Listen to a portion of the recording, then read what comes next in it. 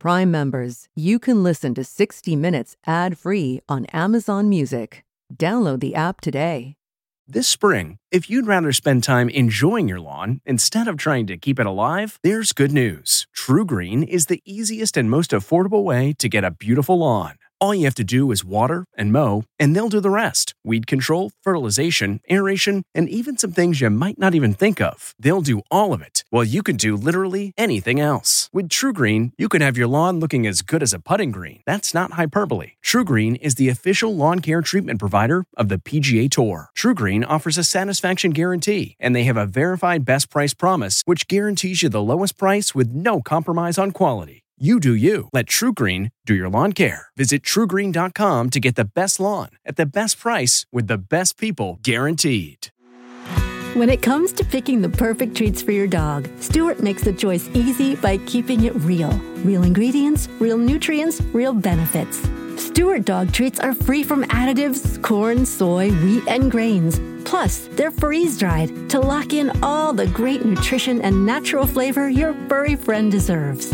Stewart freeze-dried dog treats. Big, tail-wagging nutritional benefits. Available on Amazon.com today.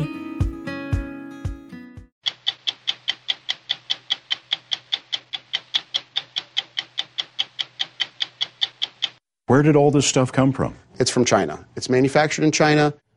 Some of this fentanyl was seized by the DEA. The rest was found in the mail by U.S. Postal Service inspectors. This is essentially enough fentanyl and carfentanil to kill every man, woman, and child in the city of Cleveland. Just this? Just this.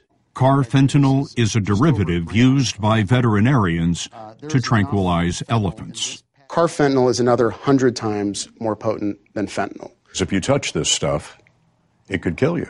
Yeah. Just touch it. There's a reason we have a medic standing by.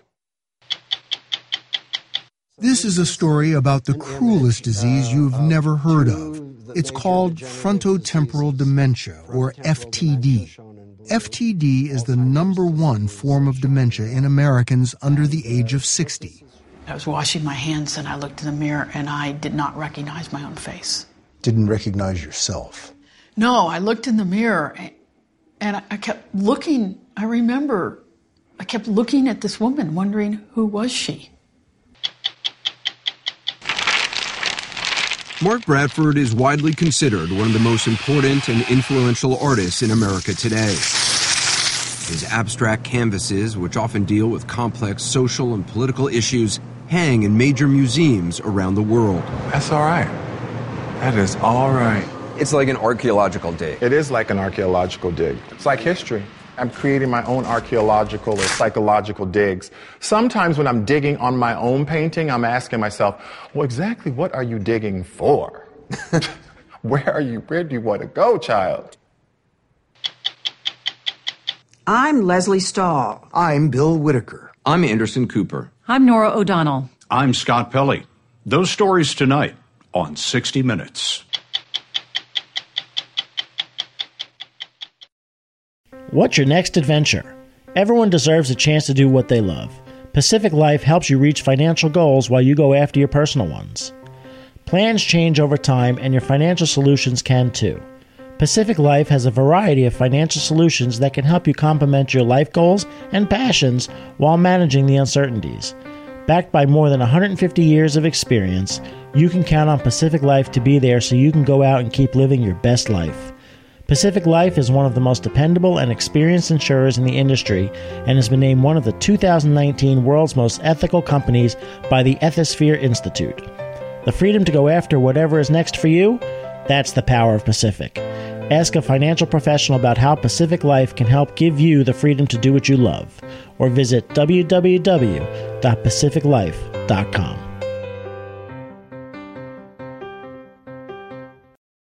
By now, you may know a family shattered by the opioid epidemic.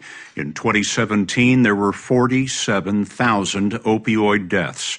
That's more Americans than were killed in vehicle accidents or by firearms. One drug, fentanyl, is like rocket fuel in the sharp rise of the crisis. Fentanyl is a painkiller invented in the 1960s and used to relieve the agony of advanced cancer. It is 50 times more potent than heroin. But today, fentanyl can be ordered on the internet by drug dealers and addicts for an online overdose. As we first reported in April, tracking the source of this illicit trade is a story that begins with James Rao. Like most in Akron, Ohio, he'd never heard of fentanyl until the police told him his son was dead. They told me that the drug was so powerful that he was unable to finish his injection, and then he died immediately. He didn't even finish the injection? He'd only just started the injection. He didn't even have a chance. James Rao's son, Tom, was 37 when he died in 2015. He'd started opioids years before after an injury. When his prescription ran out, he turned to heroin. He'd been in and out of rehab more than half a dozen times when fentanyl inundated Ohio. There was something extremely dangerous going on because Tom was a veteran addict. You know, he knew how to dose himself. He knew how much he could handle. I was wondering how in the world this would get here and who would be selling it. 1 week after Tom Rao's death, the mother of 23-year-old Carrie Dobbins grabbed her phone. Akron 911, what is the location of your mother? My daughter is dead. I just got home from work a little bit ago, and I went down in the basement. She's dead. Please stay on the line with me, ma'am. You need to be very specific. I think she did drugs. 2 deaths in Akron in 7 days made Assistant U.S. Attorney Matt Cronin wonder where all the fentanyl was coming from. The target of an investigation, a low-level drug dealer, had the answer. The target said that he can get any drugs he could ever imagine over the internet from China. Cronin's investigators went online and discovered overseas labs offering most any illegal drug. And we just said, hey, according to the source's instructions, we're interested in buying fentanyl. And the result was, to say the least, surprising. We have dozens, probably over 50 different drug trafficking networks reaching out to us saying, we have fentanyl. We have even more powerful fentanyl analogs. Whatever you want. We'll get it for you cheap. We'll get it for you in bulk. You got 50 replies? At least. And all of these came from where? It was universally China. What did you do next? Instead of trying to find our way to a target, we had far too many. So what we decided to do was go through the list and see any that popped out. And one name in particular struck out of the list. What was that name? Gordon Ginn. When Gordon Ginn was making claims about what he could provide, what did he tell your undercover agents? What Gordon Ginn said he could provide you was essentially any drug you could imagine. Those that exist, those that don't even currently exist. He called it custom synthesis. What it really meant was made-to-order poison. We'll track down the man prosecutors say is Gordon Ginn in a moment. But first, have a look at fentanyl and its derivatives. Justin Herdman is U.S. Attorney in Cleveland. He told us some of this was seized by the DEA. The rest was found in the mail by U.S. Postal Service inspectors. This is essentially enough fentanyl and carfentanil to kill every man, woman, and child in the city of Cleveland. Just this? Just this. Carfentanil is a derivative used by veterinarians to tranquilize elephants. Carfentanil is another 100 times more potent than fentanyl. Here you've got 300 grams of powder that could deliver a fatal dose to 150,000 people. Here you've got only 5 grams of powder, which could deliver a fatal dose to over 250,000 people. So if you touch this stuff, it could kill you. Yeah. Just touch it. There's a reason we have a medic standing by, Scott. And that's because an overdose is, unfortunately, it's something that we have to be prepared for, even dealing with it in an evidence bag. Herdman showed us pills that look like prescription opioids, but are dangerous counterfeits. Whether it's cocaine, or you think it's heroin, or you think it's pills, it's going to have fentanyl in it. Why? It's cheaper to buy fentanyl, and because it's so potent, you can cut it in a way that you can deliver far more doses with a little bit of fentanyl. So it's a profit motive for them. Where did all this stuff come from? It's from China. It's manufactured in China. These are all related to cases that involve the mail or the use of the postal system. So somebody put this into a box, sealed it up, and sent it through the postal system. The United States postal system has been, for many years, the most reliable way to smuggle drugs from China to the U.S. That has to stop. It should have stopped years ago. Ohio Senator Rob Portman's staff investigated the traffic. What did your office's investigation find? Shocking, what we found, which was that people who were trafficking in fentanyl told us, if you send it through the post office, we guarantee delivery. If you send it through a private carrier, not so. That's because after 9/11, all private carriers like FedEx were required to give U.S. Customs advanced descriptions and tracking of foreign packages. The Postal Service was allowed to delay because of the cost. They gave the post office some time and said, you need to give us a report as to how you can also comply with this. That was 16 years ago, Scott. It's primarily produced in laboratories in China, and it's primarily coming to the United States through the United States mail system. Portman sponsored a bill to force the post office to send advance notice of shipments from China, and last fall, the bill became law. We now have this legislation in place. They need to implement it quickly. They need to do everything possible to screen these packages coming in. But the Postal Service was supposed to do that by the end of last year. It says China is not cooperating. About a third of the packages from China shipped by the U.S. Postal Service still do not have advanced content information.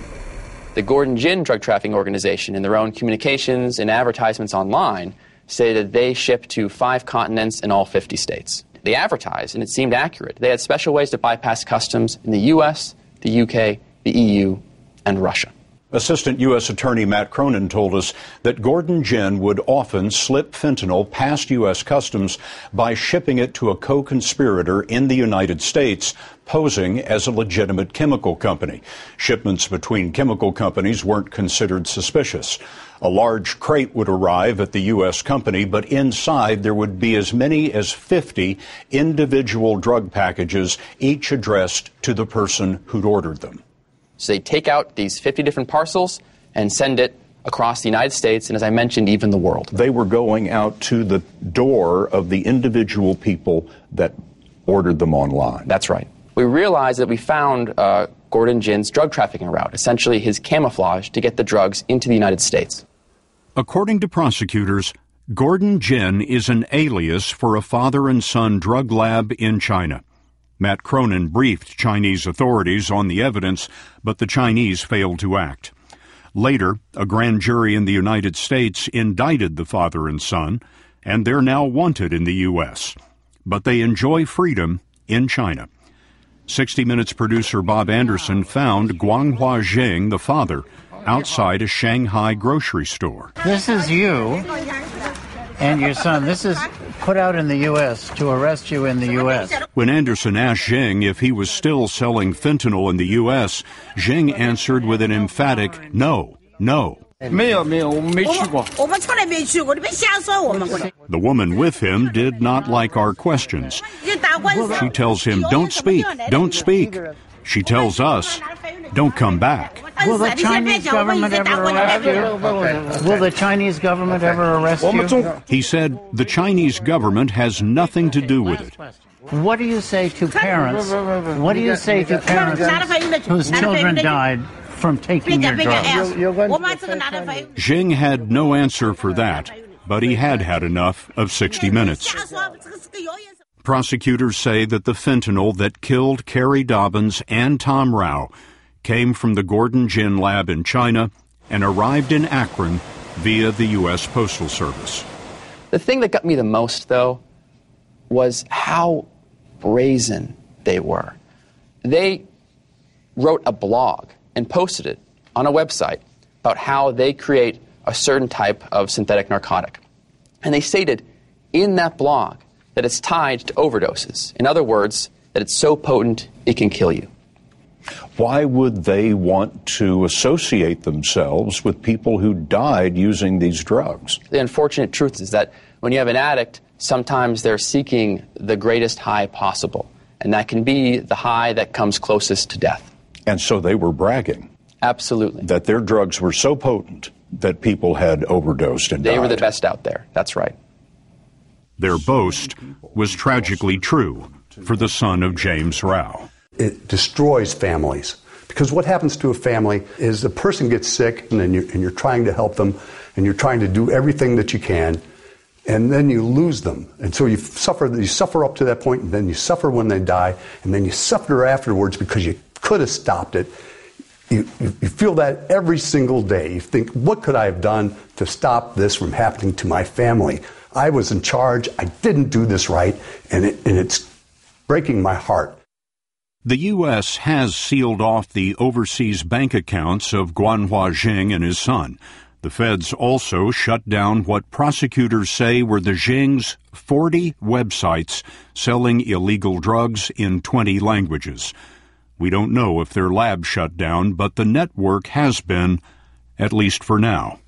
It is a fact that the People's Republic of China is the source for the vast majority of synthetic opioids that are flooding the streets of the United States and Western democracies. It is a fact that these synthetic opioids are responsible for the overwhelming increase in overdose deaths in the United States. And it is a fact that if the People's Republic of China wanted to shut down the synthetic opioid industry, they could do so in a day.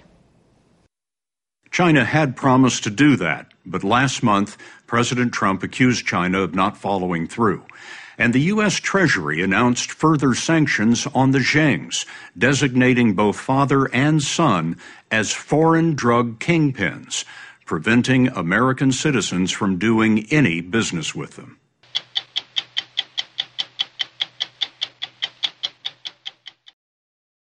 This is a story about the cruelest disease you have never heard of. It's called frontotemporal dementia, or FTD, and given the devastating toll it takes on its victims and their families, it ought to be much better known than it is.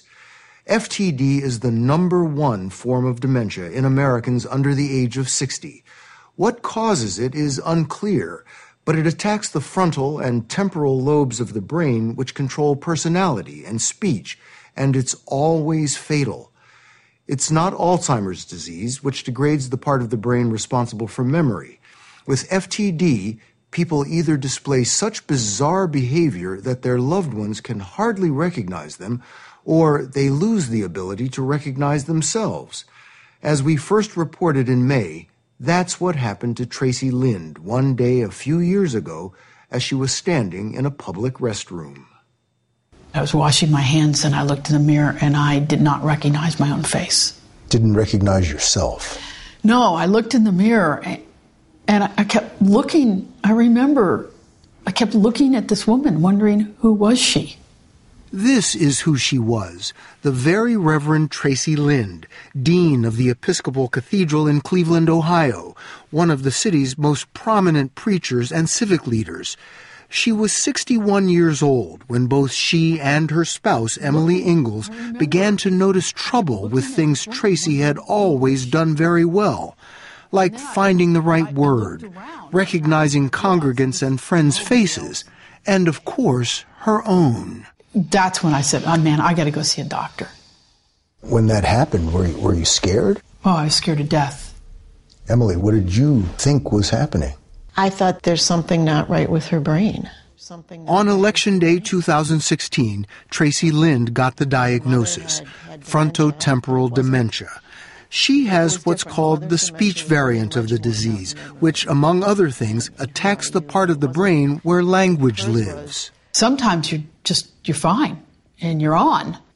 And then there are other times that the words just don't come out. I mean, even if I know what the word is, sometimes I feel like I'm playing bingo. And when I find the word, I shout it. I feel like an imbecile. You know, apple. Oh, yeah, apple, that's it. And I get all excited.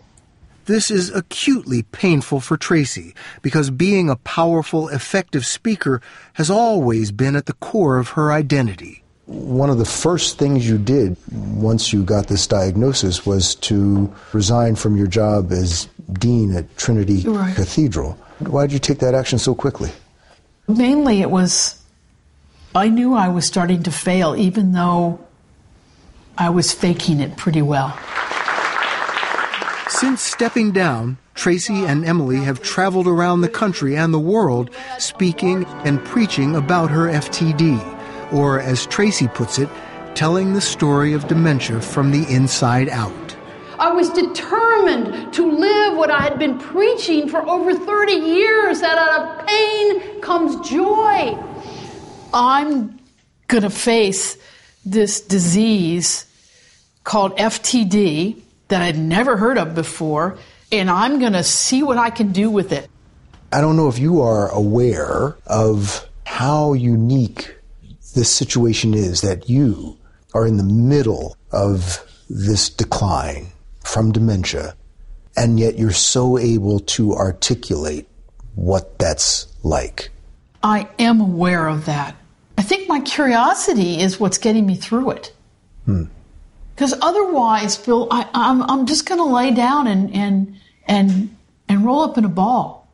Tracy says she has good days and bad days.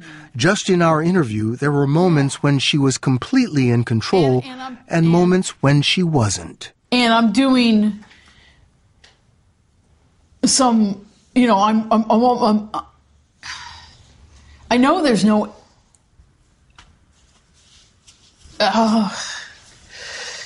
Do you want help? Can you help, please? Okay.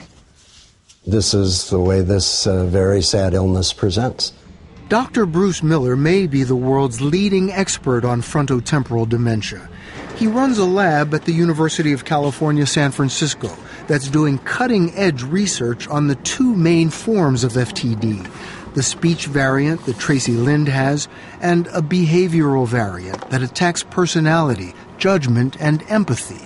Pleasure to see you both again. On the day we visited Dr. Miller's clinic, he and his team met with FTD patient Thomas Cox and his wife Laurie. At first glance, Thomas seems fine, but he's not. I've got an FTD. Okay.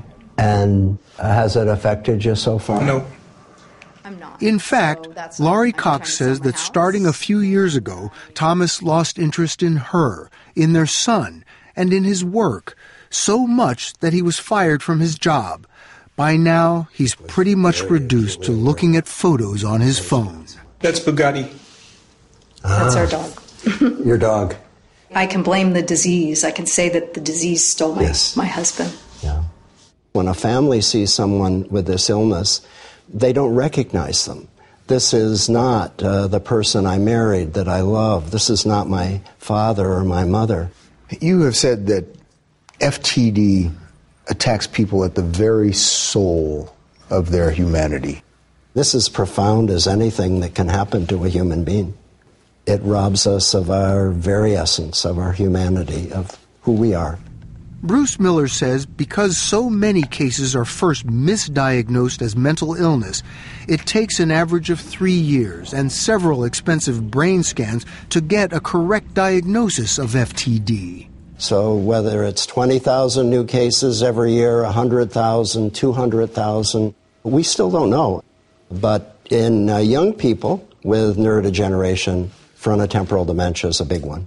So if you see someone who is suffering dementia at a younger age, very strong likelihood that it's FTD. Dr. Miller showed us this composite image of two of the major degenerative brain diseases. Frontotemporal dementia, shown in blue, Alzheimer's disease, shown in red. So very different geography, very different clinical manifestations. What does the blue indicate? The blue is that there's loss of tissue. When we see loss of tissue in that brain region, we know people have lost their interest in life, their drive. They do less. They care less about other people. That loss of empathy, Miller says, can produce dangerous, impulsive, even criminal behavior. And those with behavioral FTD are rarely aware that anything has changed. He went from being a caring, doting father and husband, and it just seemed like he'd flipped a switch off. And he had no idea that he'd changed. He had no idea. Amy Johnson and her husband Mark married in 2006, settled in the small Minnesota town of Windham, and now have 4 young children, 3 boys and a girl. 4 years ago, Amy says, Mark suddenly seemed to stop caring about her and the kids. That's the first time that I really remember thinking to myself, what happened? Where did you go? Amy recalls a day when she left Mark in charge of their sons, then 3 and 2, only to come home and find the boys playing outside, alone, by a busy street, while Mark sat inside watching TV, oblivious. On other days, he began to display compulsive behavior she had never seen before. He couldn't stop eating. I started locking the food up. He would walk down to the grocery store and buy more. I took his credit card. He'd walk down to the grocery store and steal food. I mean, these changes that you saw, did you ask him what's going on? Yeah. And he just said, oh, I don't think anything's different, is it? It was. Mark began making inappropriate remarks to a female coworker at the company where he worked as a manufacturing engineer. He was fired. Mm-hmm. And his reaction was, oh, well, I guess okay. So what's for supper tonight? What was your reaction? I was just devastated. I was 7 months pregnant at the time with our daughter. With your 4th child? With my 4th child. So as this progresses, what's the eventual outcome? Outcome of this is always death. Always death. Always death. We have no way of intervening yet to slow the progression. As FTD corrodes the brain, it also eventually causes bodily functions to shut down. That's what leads to death. But Bruce Miller is optimistic, pointing to promising research, both in his lab and funded by NIH grants to scientists around the country. Suddenly we have interventions and research that are going on that give me great hope. When might you expect a breakthrough? I'm hoping in the next 5 years that we will have very powerful therapies in certain variants of frontotemporal dementia that may stop it cold. Tracy Lind and Emily Ingalls have no idea whether any breakthrough will come in time to help them.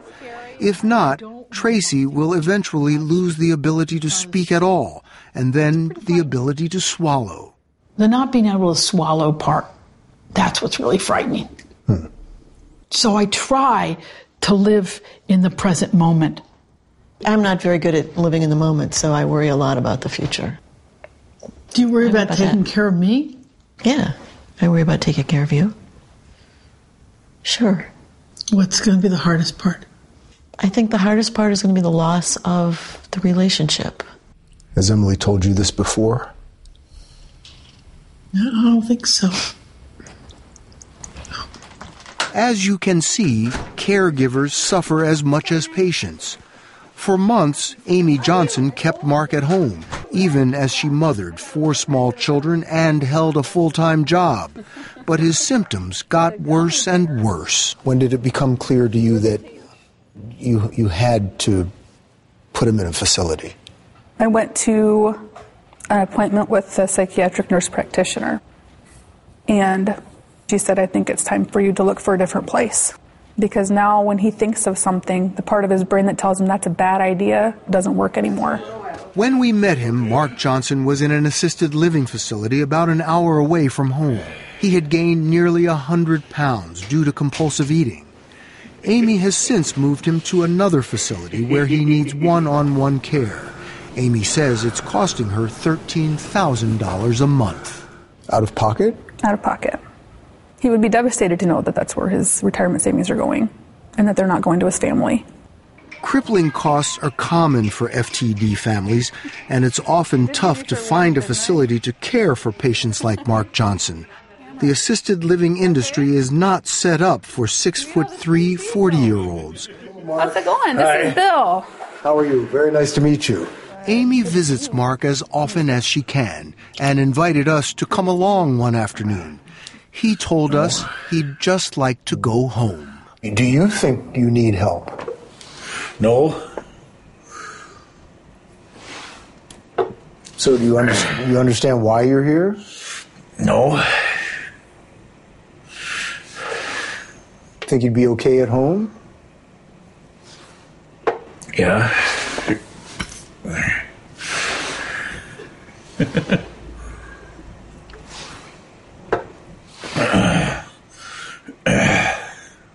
think Amy thinks, I don't want to put words in her mouth, but I think she thinks this is the best place for you right now. Okay. After another minute, Mark said, "All right, see ya," and we left him. Big hug. Okay. It's clearly painful for Amy to see what FTD has done to her husband and to know what it will do. They gave him 2 to 5 years to live, and 2 to 5 years. 2 to 5 years. So how are you doing now? It depends on the day. I miss him a lot.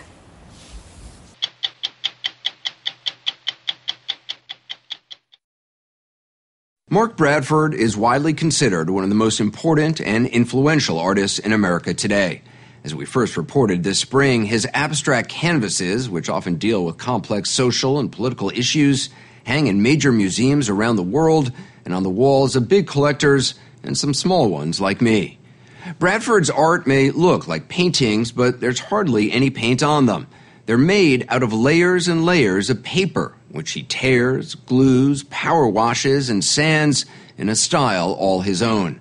When he began making art in his 30s, Bradford couldn't afford expensive paint, so he started experimenting with end papers. They're used for styling hair. He got the idea while working as a hairstylist in his mom's beauty shop in South Los Angeles. He was broke, struggling, and didn't sell his first painting until he was nearly 40. I heard a story that when you sold your first artwork in 2001, you called up your mom. Do you remember what you said to her? I said, "Girl, I think I found a way out of the beauty shop." Girl, I think I found a way out of the beauty shop, yeah. Yeah, because I had no idea how I was going to stop being a hairstylist, because that's really the only thing that I knew. I didn't have a problem with being a hairstylist, but that's all I knew. It's incredible to think that 2001 is when you first sold a work. Yeah. And now... I still sell works. Yeah, you sure do. I sure do. This is the top. His first painting sold for $5,000. Now they can sell for more than $10 million. This new one was bought by the Broad Museum in Los Angeles. They have 9 other Bradfords in their collection. 1, 2, 3. It's called Deep Blue. It's 12 feet high, 50 feet long, and took a full day to install. That's all right. That is all right. None of those colors you see are paint. It's all paper layered on canvas. It's abstract, but not entirely. See those lines that form a grid? It's a street map of the Watts neighborhood in Los Angeles. The colored balls show where properties were damaged in 1965 after 6 days of violent civil unrest, protests over police brutality and racial inequality. We first saw the painting nearly a year ago, and Bradford had just started working on it in his studio in South Los Angeles. He'd already made the map of Watts out of bathroom caulking. The following month, when we stopped by again, he'd laid down 14 layers of colored paper and covered it all up with a layer of black. So there's a map underneath here? Yes. Of Watts? Uh-huh. All these little points are what was looted, what was destroyed. So I kind of start from a map, and then on top of it, I think I lay art history and my imagination, all three. Bradford uses household tools to make his paintings. He likes to buy everything at Home Depot. My motto is if Home Depot didn't have it, Mark Bradford didn't use it. That's your motto. That's my motto. That was my motto. To this day. Building up the layers of paper on the canvas is just the beginning of his process. He then starts to peel, cut, and sand them down, which can take months. It's like an archaeological dig. It is like an archaeological dig. It's like history. I'm creating my own archaeological or psychological digs. Sometimes when I'm digging on my own painting, I'm asking myself, well, exactly what are you digging for? Where do you want to go, child? Oh, see, look at that. See? Now, see that? I like. A lot of people get an abstract painting and think it's squiggles, it's torn paper. I don't understand it. Yeah, that's true. But for me, those squiggles and torn paper gives me a space to kind of unpack things, like the Watts riots. I'm grappling with how I feel about that subject and that material. I do grapple with things. I grapple with things personally and, racially and politically. What does it mean to be me? Mark Bradford has been grappling with that question in his art for the last 18 years, from making paintings out of street posters like those offering predatory loans in low-income neighborhoods, to creating works that address HIV/AIDS, racism, and the complexity of American history. He's 57 years old now, and at 6'8" stands out in a crowd. He still lives in South Los Angeles, where he grew up. When he was 8, he says, he began to get bullied by neighborhood kids. That was the first time I felt different. That was the first time I was aware of my sensitivity. That's the first time someone said, "Oh, you're a sissy." I definitely knew that I had to learn to navigate in a more cautious way so that I could survive. I just never had a problem being me. So even though they were calling you sissy, it didn't make you want to try to change yourself? Not really. No, not really. I just didn't want to get my ass whooped. He was raised by his mother, Janice Banks, who owned her own beauty salon. That's where Bradford would head every day after school. I knew that I had to find a way to get across the schoolyard. I knew that my mother was always going to be there once I got across the schoolyard. And maybe I was in the hair salon every day watching women get across the schoolyard. I would hear their stories. I would watch them go through, and I just thought, if they can do it, I most certainly can do it. Mark Bradford started working in the salon as a teenager, eventually becoming a hairstylist. It was a safe place where he could be himself, but that feeling disappeared in 1981 when his friends began dying from AIDS. I knew a storm was coming. I knew that. In the gut, I knew that. And people were just dying. That's what it felt like to me at 18 years old. I just was thinking, how are we going to make it through? Did you think you would make it through? No, I didn't think I'd make it through. Thinking he didn't have a future, he didn't plan for one. But when he was nearly 30, he took art classes at a junior college, and he says it clicked. There was the reading and learning about different scholars and feminism and deconstructing modernism and all that. I just, I'm really into this. I'm not exactly sure what it is, but yeah. And you'd still work at the hair salon? Oh, every day. And so you'd be studying while at the hair salon? Oh, absolutely. I put the book in their lap and say, "Girl, read that back to me." He won a scholarship to the California Institute of the Arts, but struggled to make money as an artist. When he was 39, he finally had a breakthrough. I was working on a head. At the beauty salon? Beauty salon, yeah. Because I was still working the hair salon, Anderson. I told you that. I just didn't know that terminology. I was hooking it up. Okay. Right. Late at night, I was tired as hell, too. And just end papers fell on the floor. And I looked down and I thought, oh, they're translucent. Oh, I could use these. End papers are small, rectangular tissues used to make permanent waves in hair. Bradford began burning the paper's edges and lining them up into grids he glued onto bed sheets. I knew I was onto something. I knew this was bridging. This material came from a site outside of the paint store. I think early on I was trying to weave these two sides of who I was together, the art world and the sites that I had come from, the life that I had led. I didn't want to leave any of it behind. I didn't want to edit out anything. Private collectors began snapping up his end paper paintings, and his career took off. He's now a celebrity in the art world. And his gallery openings are star-studded events. How are you? At the latest one in Los Angeles, Beyonce and Jay-Z, who own several Bradfords, stopped in. The 10 paintings in this exhibition sold out before the gallery doors opened. Look how nice this is. Wow, it's gorgeous. Bradford and his partner, more than 20 years, Alan DeCastro, are committed to using contemporary art and their own money to revitalize the neighborhood Bradford grew up in. In 2014, they opened Art and Practice with Eileen Harris Norden, the first collector to buy Bradford's work. It's a nonprofit complex of buildings that includes a gallery, lecture spaces, and his mother's old beauty salon.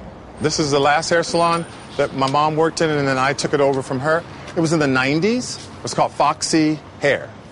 They turned Foxy Hair into a center for young adults transitioning out of foster care. I would run down the block in here and buy myself whatever I needed to put back on the hair. But we were surprised to learn that Mark Bradford still styles hair.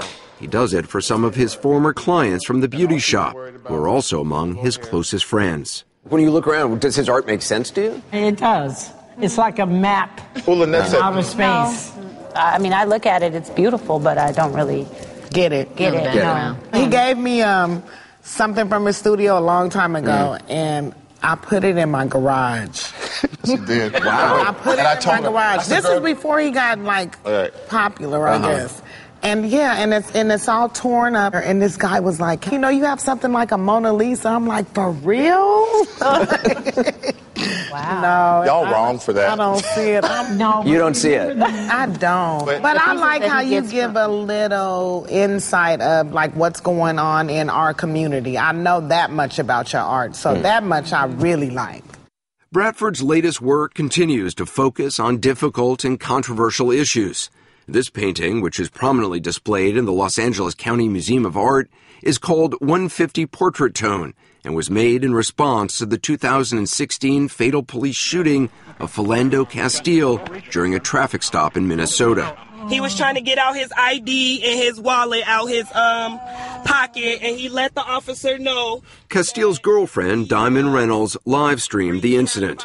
Bradford was so haunted by her words, he made them into this painting. Please don't tell me this, Lord. Please, Jesus, don't tell me that he's gone. It's really the conversation that his girlfriend is having. With multiple people, which I was fascinated by. Why were you fascinated by it? How composed she was. She was having a conversation with her daughter in the back seat, with Philando, who was passing away, with God, with us, Facebook, and with the policeman, all simultaneously. It was visual and textual and heartbreaking and heroic and strong all at the same time. In another major new work, Bradford turned his gaze to the Civil War. It's called Pickett's Charge, and it's a reimagining of a pivotal Union victory at the Battle of Gettysburg. It was commissioned by the Smithsonian's Hirshhorn Museum in Washington, D.C. Bradford used as his starting point blown-up photos of a 19th century panoramic painting of Pickett's Charge, a painting which offers a romanticized view of the Confederacy. He then added layers of paper and cords over it, then carefully gouged, shredded, and ripped it apart. They almost feel like lacerations, almost scarring. That's what those feel like. And a little bit like bullet wounds, like you're really punctures.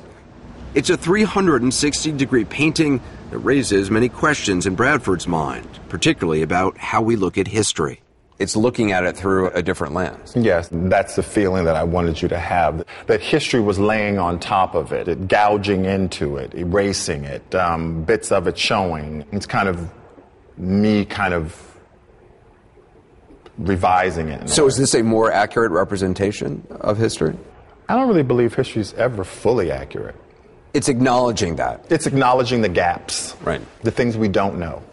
So many people have come to see Pickett's Charge, the Hirshhorn has extended the exhibition for 3 more years. Bradford recently opened a show in China and is working on new paintings for shows in London and New York. Do you worry about the vagaries of the art world? What is popular today, 20 years from now? Oh, no. I wouldn't have, no. I have never... I mean, art has value because people believe it has value. I think art has value because it has value. I'm not going to wait for somebody else to tell me my work has value. I certainly wasn't going to wait on people to tell me I had value. I'd probably still be waiting. It has value because I think it has value. And then if other people get on the value, Mark Bradford value train, great. Next Sunday, a conversation with Chanel Miller, who was sexually assaulted by a Stanford University athlete outside a frat party. The trial resulted in a sentence so light it caused a national scandal, and California voters removed the judge from the bench. Do you really believe that the justice system is broken? I do. I think it's a really hostile environment to put any victim in. My question is, how can you expect a victim to emerge from this process intact And the answer is you can't. After years of anonymity, Chanel Miller now tells her own story. I'm Bill Whitaker. We'll be back with that next week on another edition of 60 Minutes. If you like 60 Minutes, you can listen early and ad-free right now by joining Wondery Plus in the Wondery app or on Apple Podcasts. Prime members can listen ad-free on Amazon Music. Before you go, tell us about yourself by filling out a short survey at Wondery.com/survey. Why? Why? If you have T-Mobile 5G home internet, you might be hearing this Why? a lot. Why? Every time your internet slows down during the busiest hours. Why? Why? Because your network gives priority to cell phone users. Why? Good question. Why not switch to Cox Internet with 2 times faster download speeds than T-Mobile 5G home internet during peak hours? Okay. Stop the whys and visit cox.com/5G home for details. T-Mobile prioritizes certain T-Mobile phone users over home internet users during times of congestion. I'm CBS News correspondent Major Garrett, host of the podcast Agent of Betrayal, The Double Life of Robert Hanssen. During the Cold War, FBI agent Robert Hanssen traded classified secrets to the Kremlin in exchange for cash and jewels. In the podcast, you'll hear from Hanssen's closest friends, family members, victims, and colleagues for the most comprehensive telling of who Robert Hanssen really was. Binge the entire series now. Agent of Betrayal, The Double Life of Robert Hanssen is available on the Wondery app, Amazon Music, or wherever you get your podcasts.